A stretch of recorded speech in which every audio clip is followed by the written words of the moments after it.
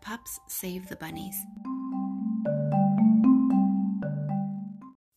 It was a sunny day and Mr. Porter was visiting Farmer Yumi to get some carrots for his market, but there was a problem. The carrots were disappearing into the dirt. Farmer Yumi knew exactly what was really happening. Bunnies were eating her carrots. This was a job for the Paw Patrol. Ryder called the Paw Patrol to the lookout and told them about the bunnies. We need to move the bunnies to a field where they'll be safe and won't eat Farmer Yumi's carrots. Rubble, I'll need your shovel so we can find the bunnies' tunnels. Rubble on the double, he yelped, and Chase, I'll need your megaphone and herding skills to round up the bunnies, Ryder continued. Chase is on the case, the police pup exclaimed.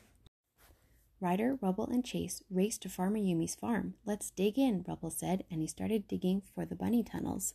I think I found something, he shouted a few moments later. In fact, I found 2 somethings. Ryder needed a way to carry the 2 bunnies from the farm. He called Rocky and Sky on his pup pad. Rocky, can you get some old kennel cages so Sky can fly them here?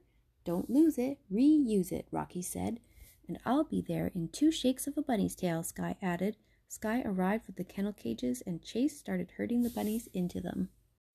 Attention all bunnies, Chase announced through his megaphone. We've brought cages with nice soft beds to take you to your new homes. And inside each cage, Sky said, is a crunchy treat. The bunnies hopped into the cages and Sky lifted off in her copter to take them to their new field. But the busy day wasn't over yet. When Mr. Porter returned to his market, he found some furry-tailed surprises in the box of vegetables he'd brought from the farm. This was another job for the Paw Patrol.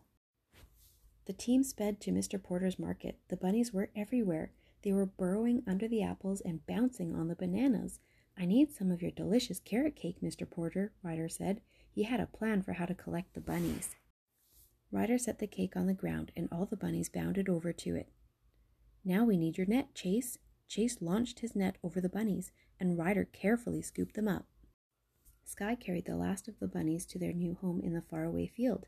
It was the perfect place for them. They couldn't bother anyone, and no one would bother them. As soon as Ryder opened the kennel cages, the little bunnies bounced into the grass and began to happily munch on flowers. Bye-bye, bunnies, Sky said. I'm going to miss you, and you, and you, and you.